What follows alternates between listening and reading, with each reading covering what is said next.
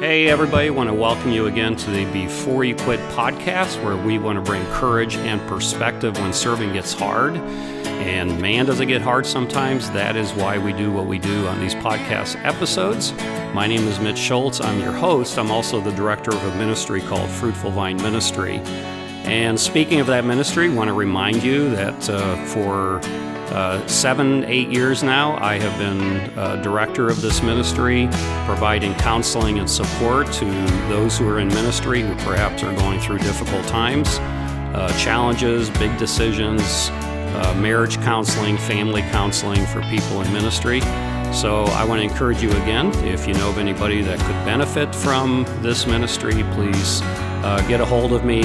You can email me at mitch@beforeyouquit.us. Love to hear from you. So today what I'm going to be doing is talking about a tragedy that a friend of mine, a rather recent friend, Peter Yang, went through some years ago when he was a student at Toccoa Falls College. He experienced a tragedy at home, the murder of his mom by his own father.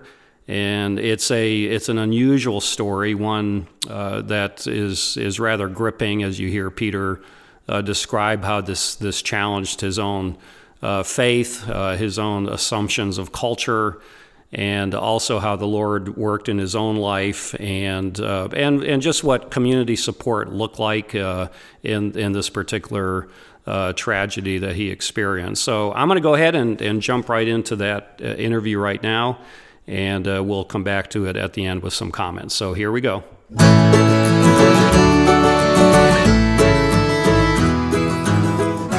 All right, well, I have the privilege this morning to be talking to Peter Yang. Remind me where you're at, Peter.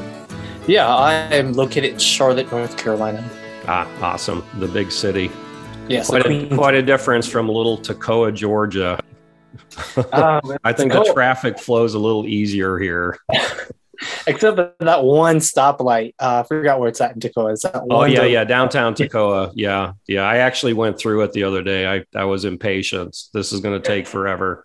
So that's on record here. Well, I had the privilege of meeting you actually during an alumni soccer game, and you also knew my daughter, and she introduced me to you, and we started talking, and you shared quite quickly quite a powerful story that is your story, a tragedy that happened at home. And I just want to say, I've also mentioned this in my introduction here, that I've seen so often that success or the function of faith is not so that things go our way in life, because we know they don't, but it's what's been given to us to keep trusting Jesus when things don't go our way.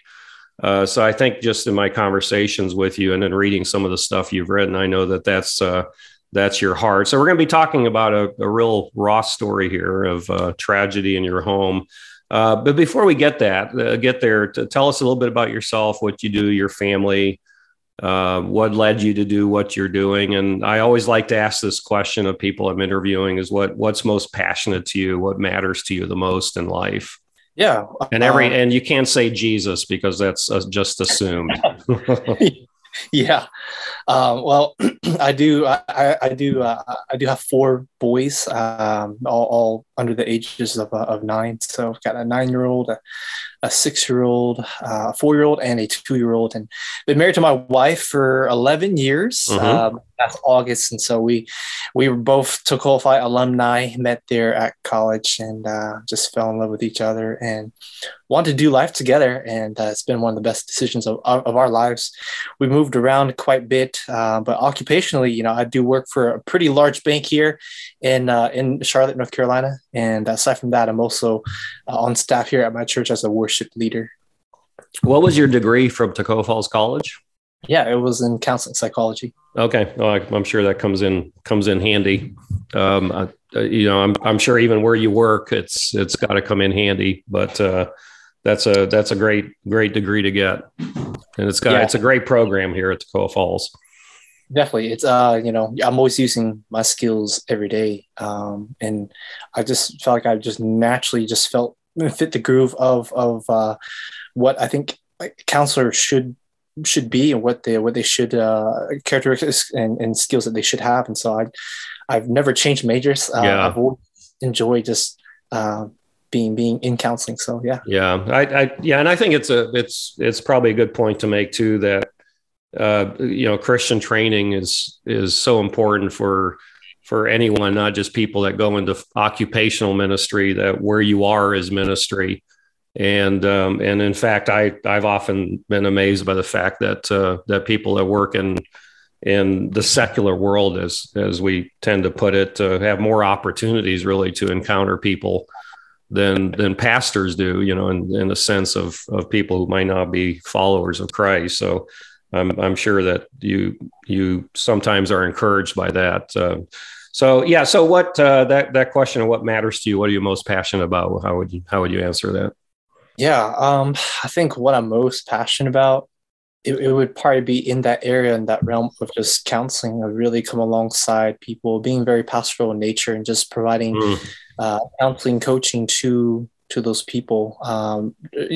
Specifically in tragedy, in loss, as you know, that's something that's close to me, and something that I've had to learn to navigate. Almost felt like I had to do it myself, but as I look back now, I can see how God has always been there for me. He's helped me to look back and see that, there was always a path. There was a way to navigate through all this, and, to help people, come alongside people, to help them understand, have a proper world perspective as well, into things, especially into loss and suffering. I think it helps us to frame our mind in the right way, so that we can be headed in the right direction. Yeah. And none of us ever expect that we're going to experience a tragedy.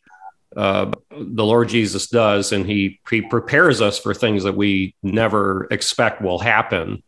And so let's go ahead and talk about that. You experienced something that is rather unusual. A lot of people go through a lot of things. People face a lot of losses. This was unique. So tell us the story of your mom and your dad. Give a little bit of the backdrop. You were at college when all this happened, and tell the story. Yeah, so it was around May 2009, just finishing up finals week before summer rolled along, and at the time I was just 20 years old. My parents' marriage had always been unstable. For the past 23 years they had been married, and they had been separated from one another. There was a protective order placed on my father, so he literally came home to his own home and was told by police that you have to pack up your stuff and leave. And he literally did that. And my parents were separated for about a month, and it scarred us kids as well. We didn't know. It was kind of sudden, very immediate. There was no warning. We weren't told that this was going to happen. So it really hurt us too. We didn't quite understand. But things continued to just boil and get to a really, really, a really bad part of their marriage and their relationship, to where my father ended up murdering my mother. It was so sudden. So we couldn't believe it. We didn't think that he would have the ability or capacity to do that.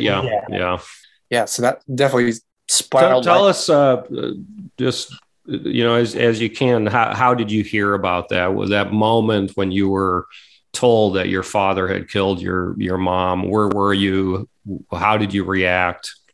Yeah, it was kind of a 3-part phone conversation. The first part, I just finished the final, was walking back to my dormitory, and my brother called me, left me this weird voicemail saying there's a lot of blood everywhere. And I was like, I just talked to Mom yesterday. Wow. He hung up, he left. I didn't know. I was kind of left. Now, your brother found him? My brother did not find him, but they did find my mother. On your mom, okay. And then later on, after a few hours, I was later told that she had passed away. And he wasn't telling me direct. And so I said, what do you mean she's in a better place? And so he told me that, dad killed her. I've never heard more certainty in his voice, and just hearing the pain in his voice to tell me that over the phone. Yeah. And it sounds like he was in shock, which is why he was having difficulty really just saying it. How do you say that in a way where, it's expressed to you, where you understand the reality of what happened. It was, I think it was just equally as hard for him to soak that in, to tell me over the phone that that's what happened. And I just remember him telling me that and being in disbelief, just immediately I just thought, like, this is the story that you hear on the news, in your local news. And this is a story of other people that you always hear. Yeah. To someone else. Yeah. Yeah. I'm like, this is not me. Like the story can't be mine. That's initially what I thought. And, but I was just so sure, just hearing his voice, his tone, I was so sure of what he said. And I just start crying, and I called my girlfriend at that time. My wife, she was my girlfriend at that time. I called her to come out immediately of her dorm and to meet me. And I told her, and, I was just, I was just crying so hard. Wow. Couldn't catch a breath. And I remember just crying and saying, mom in my native language, and crying that with my eyes closed. And when I opened my eyes, it was like I could see the image of her just floating away into the clouds and smiling down, looking at me. I'm just like, I can't stop you from coming down. I'm losing you. You're going away from me. And, just that feeling of just being abandoned and orphaned, that moment really settled in me. That was a really, really difficult time. A lot of emotion, a lot of mixed feelings, trying to understand what happened. All this. Yeah. There's obviously immediate. I mean, you need to make space for the reaction, but then there must be a lot of questions. So where did you go from there? And where did your mom and dad live? Yeah. They lived in Indianapolis, okay, on the east side of Indianapolis. And so from there, was just trying to finish up the last final I had to do, and go back to Indiana and try to prepare for this funeral, be comforted, and try to comfort others who are grieving as well, from both sides of my parents' family, trying to, explain and help them to understand. And, I just imagined that I was going to go to a funeral here, and I was going to have two sides of my family just feud with one another. Wow. And I was just like, I got to get off this train somehow, inevitable had to happen. We had to, of course, have this funeral and try to be civil with each other. But I definitely felt I don't know if anyone else could. I think my siblings and I could definitely feel the hostility between the two families. Yeah. Well, that's understandable, isn't it?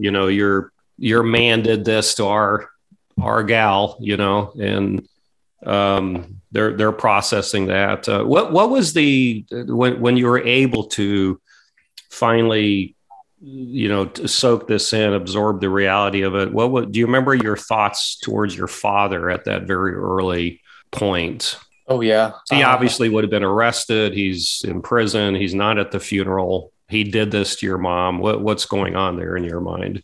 Right from the beginning, I even publicly stated, during the funeral, that I'm choosing to forgive. That's my choice to make right now. I'm going to choose to forgive him. And I knew that was a lot easier said than done. Yeah. And that I knew that there was then this path of unforgiveness I would have to walk through, which it was not easy to walk through that at all. Yeah. And I'd like to talk about that. It's one of the questions that we have here. You mentioned that there were, you gave hints of this when you called your girlfriend. What's her name? Your wife? Selah. Kaylin? Selah. Okay. So, you called out mom in your own language. You shared with me the other day that there were a lot of cultural dynamics that led to all of this. So give a little bit about your ethnic background and also expound on that. So what was going on there that you believe contributed some to this happening?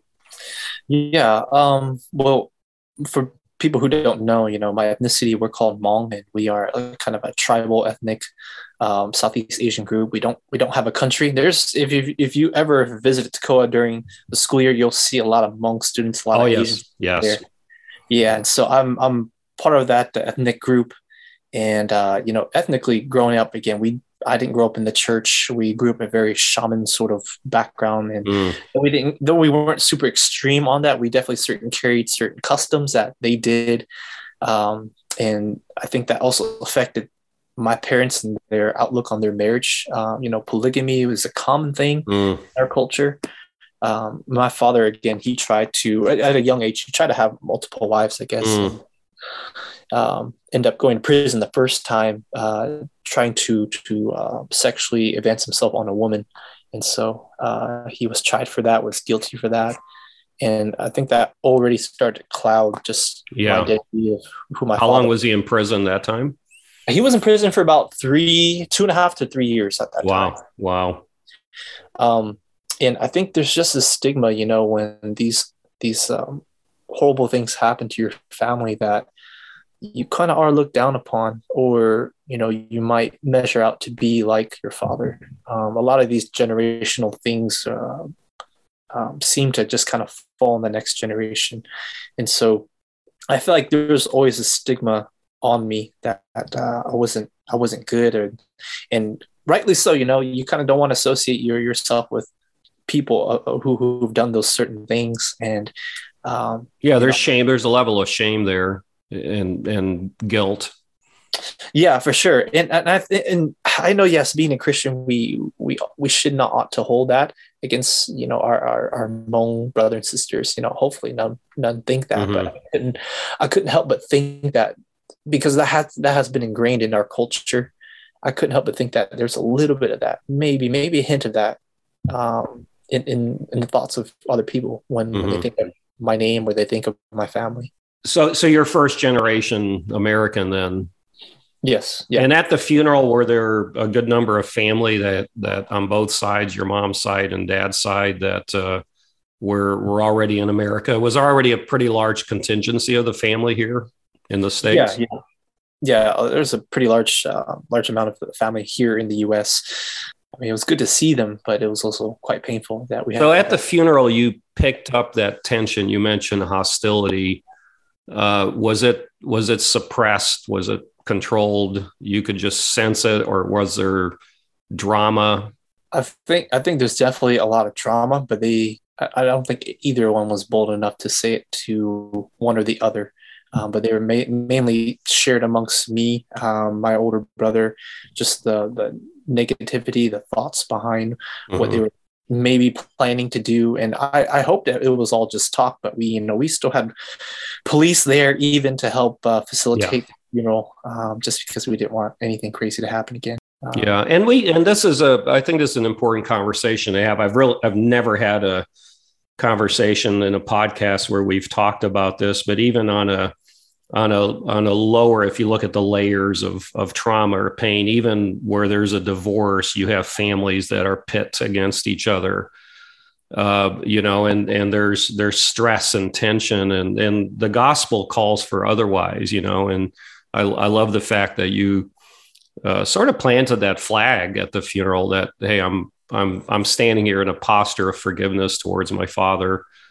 But if you don't allow the gospel to influence your reaction here, our nature, and whether it's cultural, whether it's just who we are as people, the default is to sin. The default is to blame.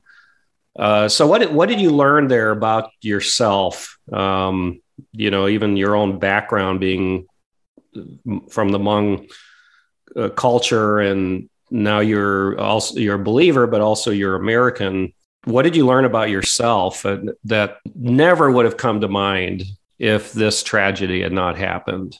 For me, I had to really learn to start with the end in mind. And what I mean by that, is have already made my decision on how I'm going to feel and react to all these things that are to come. What will ultimately be my decision to make, because there's this, I guess, obligation to be compliant to the culture as well, but also be truthful according to the gospel, and not forsake or water down that truth. And so I think for me, it was learning to try to marry those two together. I think Asian culture is very, compliant. You want to be compliant, as a son, as a as someone who's younger, but also you don't want to be compliant to things that are wrong, things that are bad. And there's a lot of course, bad things that happen. But how do I then still have the gospel shine in this moment and do what's right and not just because of culture?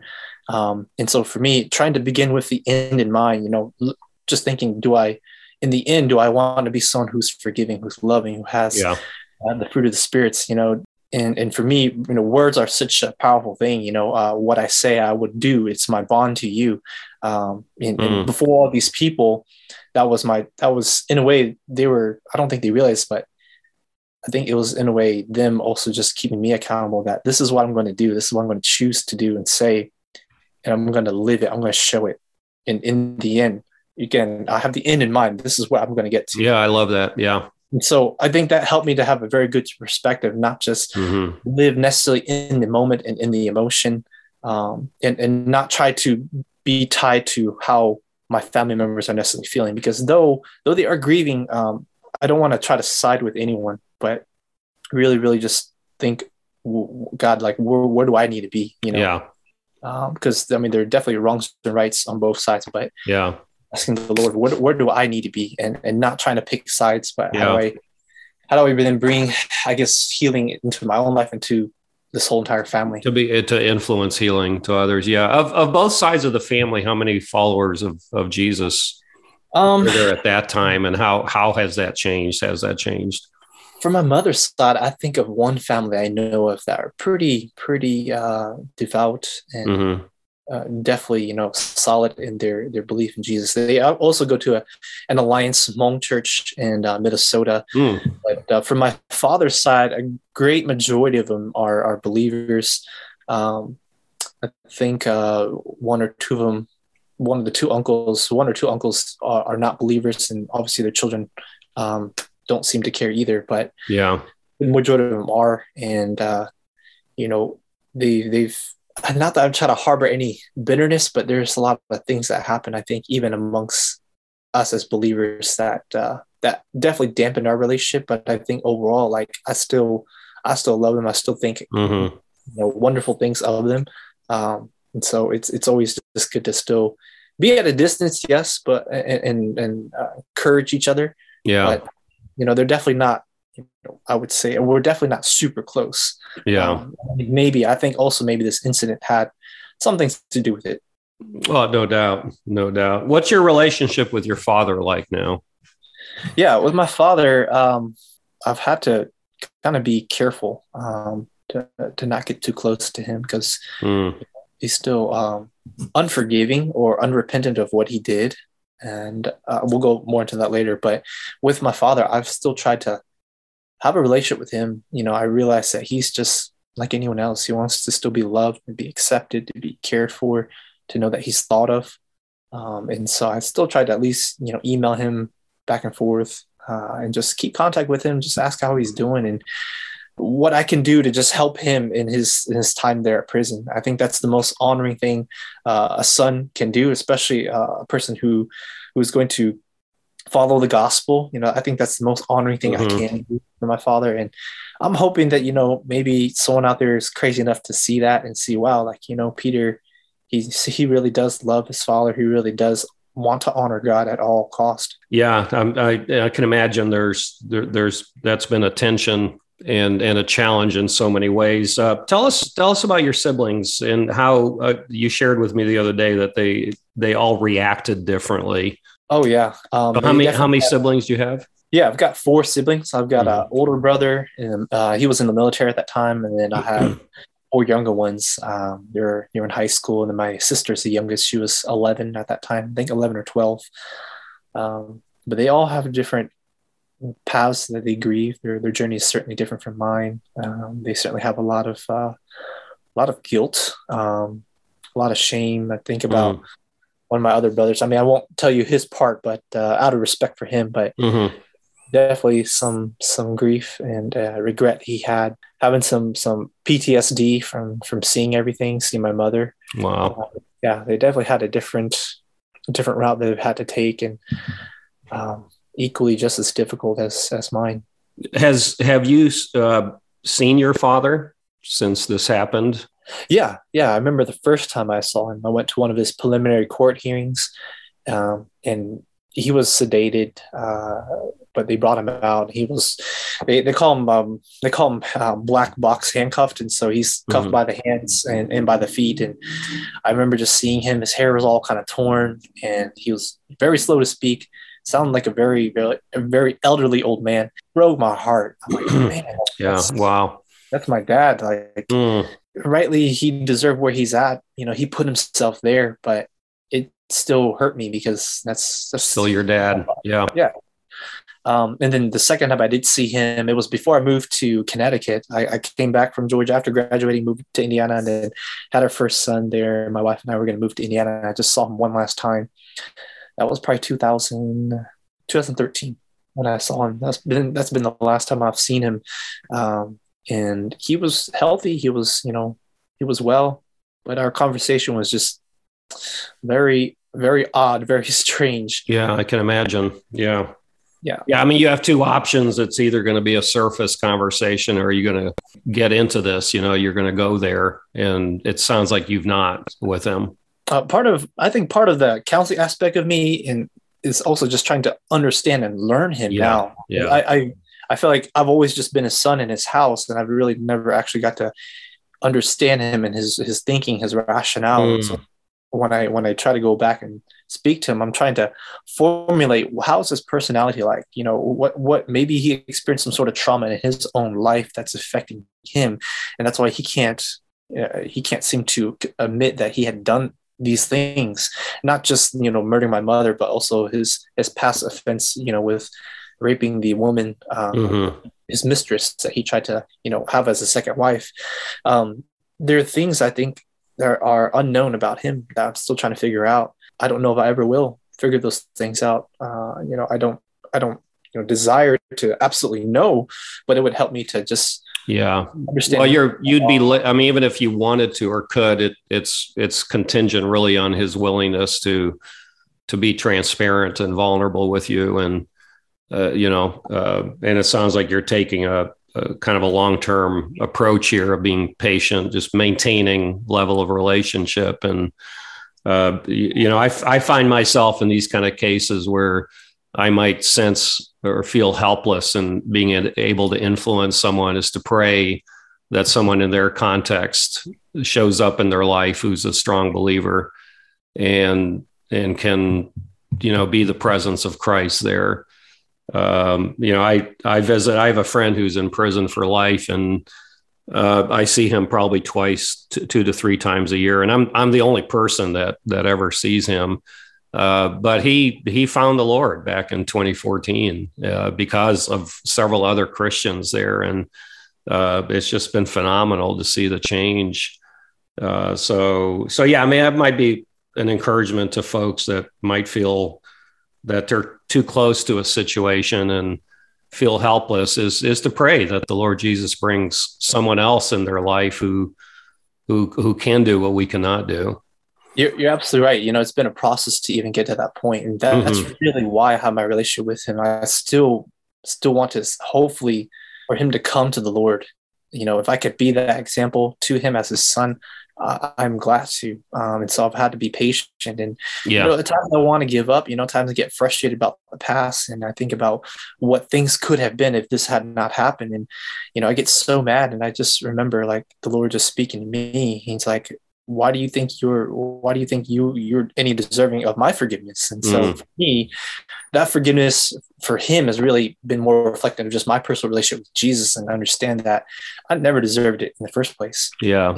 And I think that godly sort of forgiveness, godly sort of love, when it is given, from God to me, it's abounding. I want to share it. I want to give it.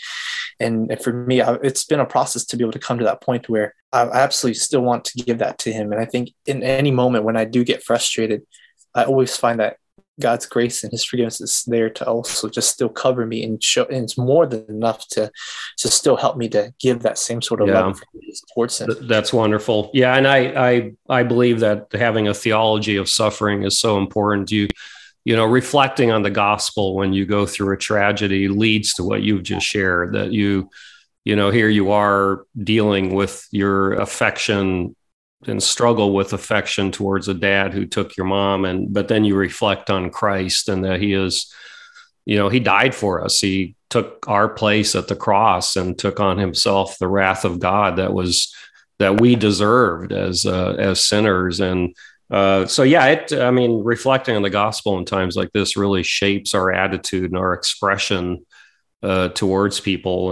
I was going to ask you this question: how did you process this spiritually, which you just shared? But did you have to kind of reset your belief system, your theology during this time? I imagine it's probably been a journey. Oh, most definitely. I think I'm doing that every day. Every day as I continue to live. But I definitely am a firm believer that everything that I do in this life, actions I make, things I say, is a representation of what I actually truly believe. And so I ought to forgive, obviously, because Jesus is that example, because he has shown that to me. And if he had done it any other way, then I would do it that way. And for me, there's no excuse but to do it the way God has called it to be done. To forgive, 70 times 70. I'm just like, Lord, how can I do this? How can I do this? It's definitely not in my own power. My flesh doesn't want to. I want to just give up because it's so hopeless. I may never see it come to fruition, but I think it's so simple. We all know the truths that we ought to forgive because Christ has forgiven us, because that's what he commands of us. That's his word. I've had to literally build my life literally on his word and nothing else. Yeah. Not how I feel, because my emotions are just so misleading too. And so how do I stand on something that I'll never change? And it's definitely his word. It's amazing. Whenever I hear of things like this in the media, and a few times in being, connected to a tragedy, and I hear someone stand up and say, "I'll never forgive you. Hope you rot in hell, rot in prison." And then you have someone else who says, I forgive you for what you've done. I know what the person believes based on how they've expressed themselves to others. And again, this is how the gospel's displayed to the world around us by our words and our attitude towards people who have hurt us. How has this impacted your role as a father? And also how are you beginning to process this with your children, particularly, maybe your 9-year-old or 6-year-old? Yeah. For me, I think this started even before the tragedy happened. Even I think back when the first offense happened, when my father went to prison, from the start, I just made a promise to myself I'd never be like him. I'd be everything, I'd be someone who loved my wife, who loved my children, who was a man of my word. I always just vowed that even from my young age when I didn't know Christ, that I would be that type of person. I had a lot of insecurity that ran through me through the tragedy about who I was, why did my parents even have us, what did their marriage stand on throughout this entire time, and just my competency as a man, as a godly man. And having children just really helped me to understand just the heart and the mind of God. I just remember looking at my son and he's just crying. He's just a little baby, and I'm trying to comfort him, finally put him to sleep. And I think for me, I always had this lingering relationship with Jesus, just feeling like I was not good enough. I had to do more. And that's how I was with my father. I always had to win his approval, do good and do good.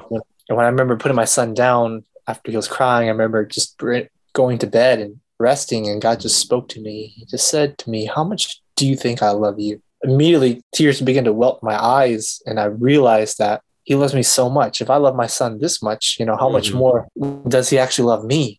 When I'm good, when I'm mean, when I'm bad, and I'm just like, man, I think for the first time, I felt like I had a lot of insecurities just broken in my life, because I understood the love of the Father through my love to my son.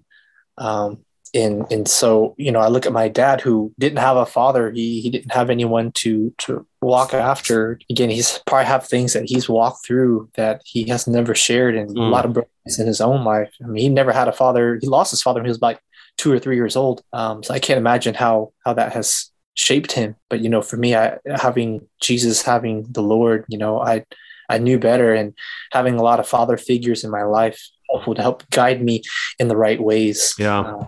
Yeah, I still look back every day too at my life as a child under my parents' home and look and see what can I continue to do to be just, a godly husband and father and lead me in the right ways. So yeah, it's been a journey, and how to unveil this to them. It's been something I asked God for wisdom, and I would ask, your listeners and yourself just for prayer, because I can't unload this on them yet. They're definitely not at that maturity, but they will know someday. When we've taken a trip out to Indianapolis before, they've seen my mother's tombstone. But to tell them the details of how this all happened. Yeah, and they'll probably start asking questions more as they get older as well. So it's being prepared for how you proportion that out, in a way that children can handle is certainly a challenge. You talked about, your impulse was to, call your girlfriend, and she came and you wept, and no doubt she's been a huge support system to you through this. That's a trial that probably shaped your relationship together.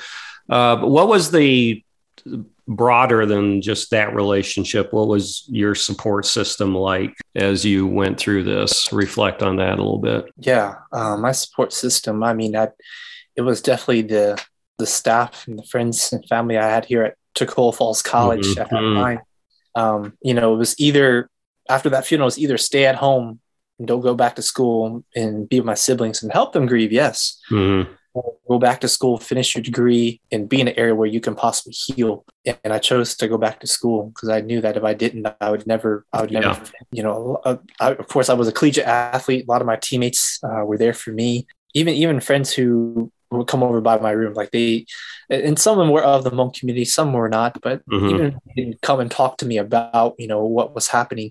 The fact that they were there, just their presence there, I highly, highly valued very much.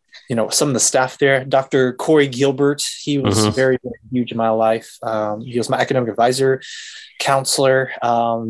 Miss Vera Nattel, her last name is Dexter, I believe. No, that's not his name. I forgot her last name now, but she was very instrumental. It just, I would go to chapel, but I wouldn't actually be in chapel. I'd be talking with her. Yeah. And she shared with me her personal tragedy. She gave me a great, great book by Jerry Sittster. Oh my word. Yeah. And fantastic. I could never stop. Is that a Grace Disguised? Yeah, Grace Disguised. Oh my word! I read that shortly after my son passed away, and I've read that book 3 or 4 times since, and it helped me to really plant some flags early on. That's an amazing story. Yeah, such an amazing story, and I think theologically how that's just beautifully wrapped up into a story and trying to. Yeah, he just real quickly, he experienced the death of his wife, mom, and one of his children, I think, in a car accident, and he was driving, I think, behind the car, and I think I'm correct in the details there. But he writes it from a theological perspective and personal perspective as well. I actually interviewed him for one of my podcasts, so you can go back and I'll share the link on that. I remember you interviewed him. Yeah, that's awesome. I just could not stop reading that book and went back to reread some things and really, again, try to put spiritual markers on areas where I have seen the faithfulness of God in the work of this part of my life. And as I just continue to get older, still look back and still see the hand of God have walked all over, had always been there with me through those deep, dark times when I felt like no one knew how I felt. And, when I was cynical and frustrated and mad. And it was a great, great read. But, a lot of those sort of people like Dr. Gilbert and Vera, they were very instrumental in my life to help me understand that there's definitely a right way of thinking through all this stuff. Going back to that topic of forgiveness, forgiving my father, I began to find and see that, it made me old and bitter. I mean, I wasn't old, but it made me more bitter. And I just imagine what this will grow into as I continue to age. I'm like, I don't want to. Yeah, exactly.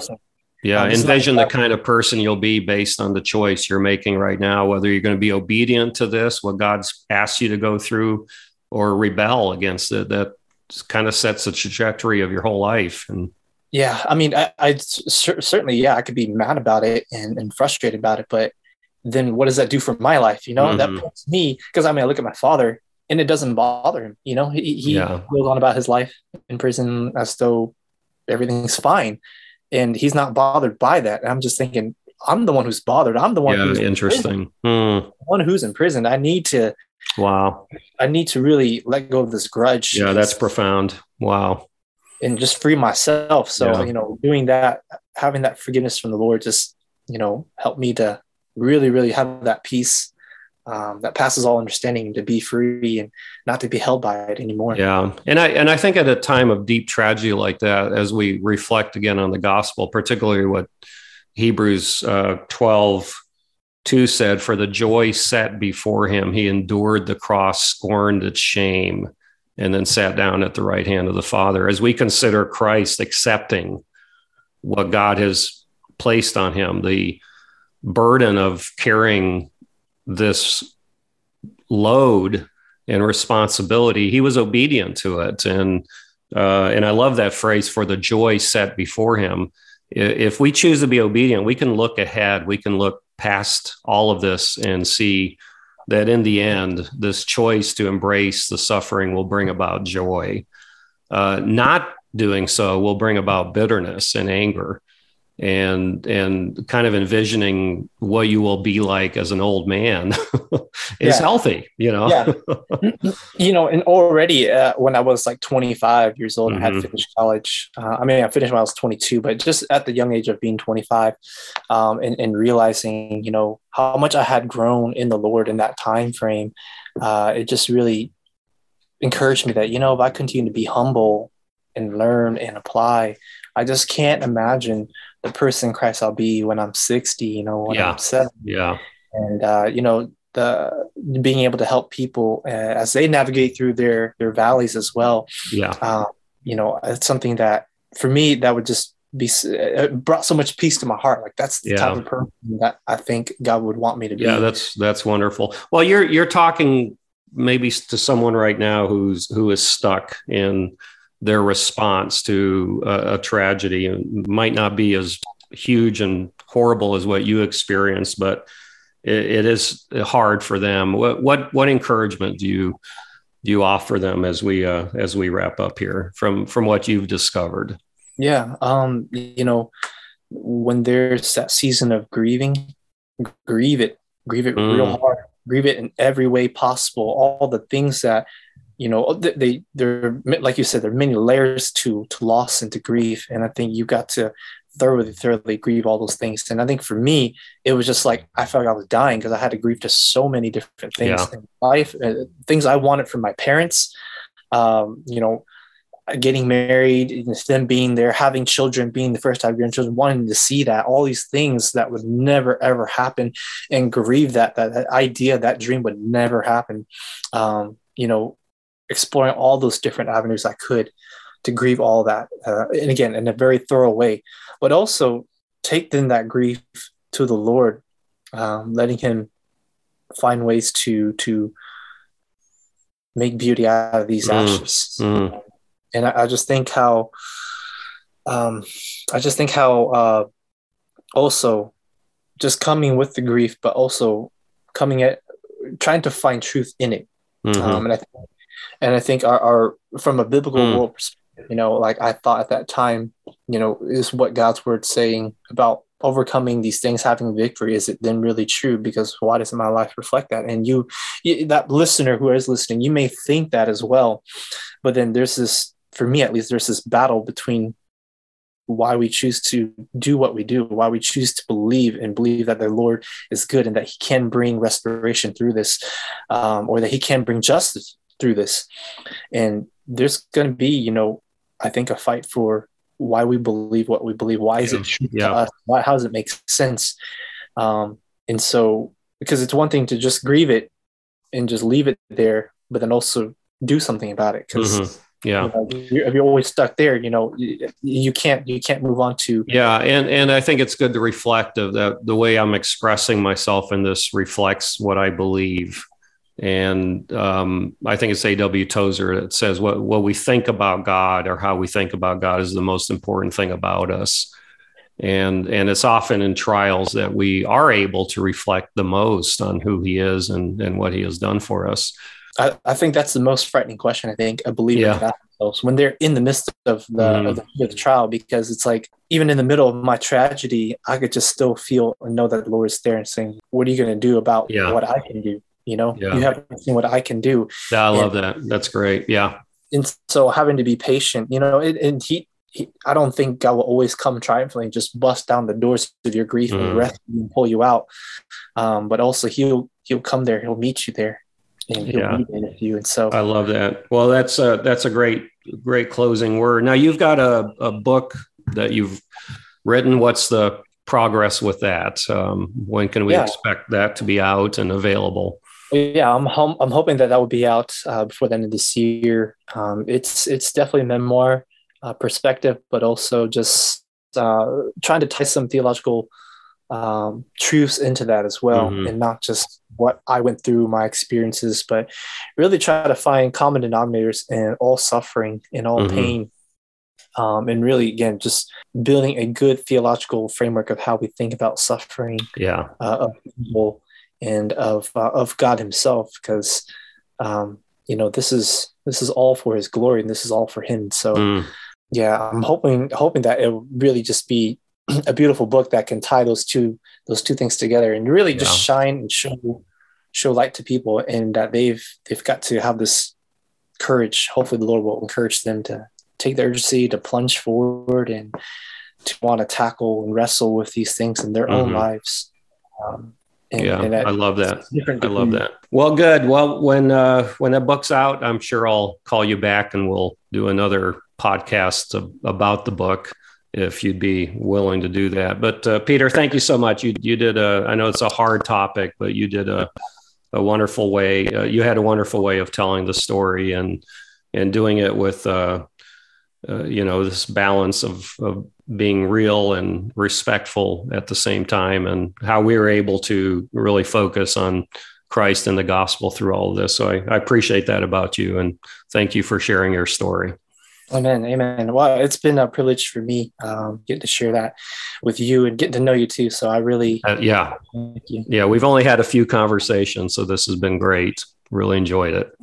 Yeah, I think you, Mitch. In our short conversations, I've always felt like I've known you for a while. So thank you. Likewise. It must be our common love for soccer.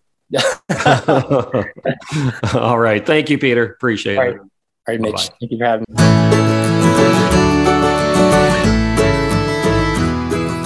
Well, there you have it. Thank you for listening to this episode of the Before You Quit podcast. If you have any comments or questions about anything we've talked about today on Before You Quit, you can email me again at mitch@beforeyouquit.us. And go ahead also and check out the website, www.beforeyouquit.us. I've got 93 episodes up there. Just scroll through those. They're titled, and you can find different topics that might be relevant to your interest right now. So until next time, stay encouraged and be courageous, because serving Jesus is worth all of that hard stuff that we go through. And remember what we're told in 1 Corinthians 15, 57 through 58. But thanks be to God, He gives us the victory through our Lord Jesus Christ. Therefore, my dear brothers and sisters, stand firm. Let nothing move you. Always give yourselves fully to the work of the Lord, because you know that your labor in the Lord is not in vain. So until next time, stay encouraged.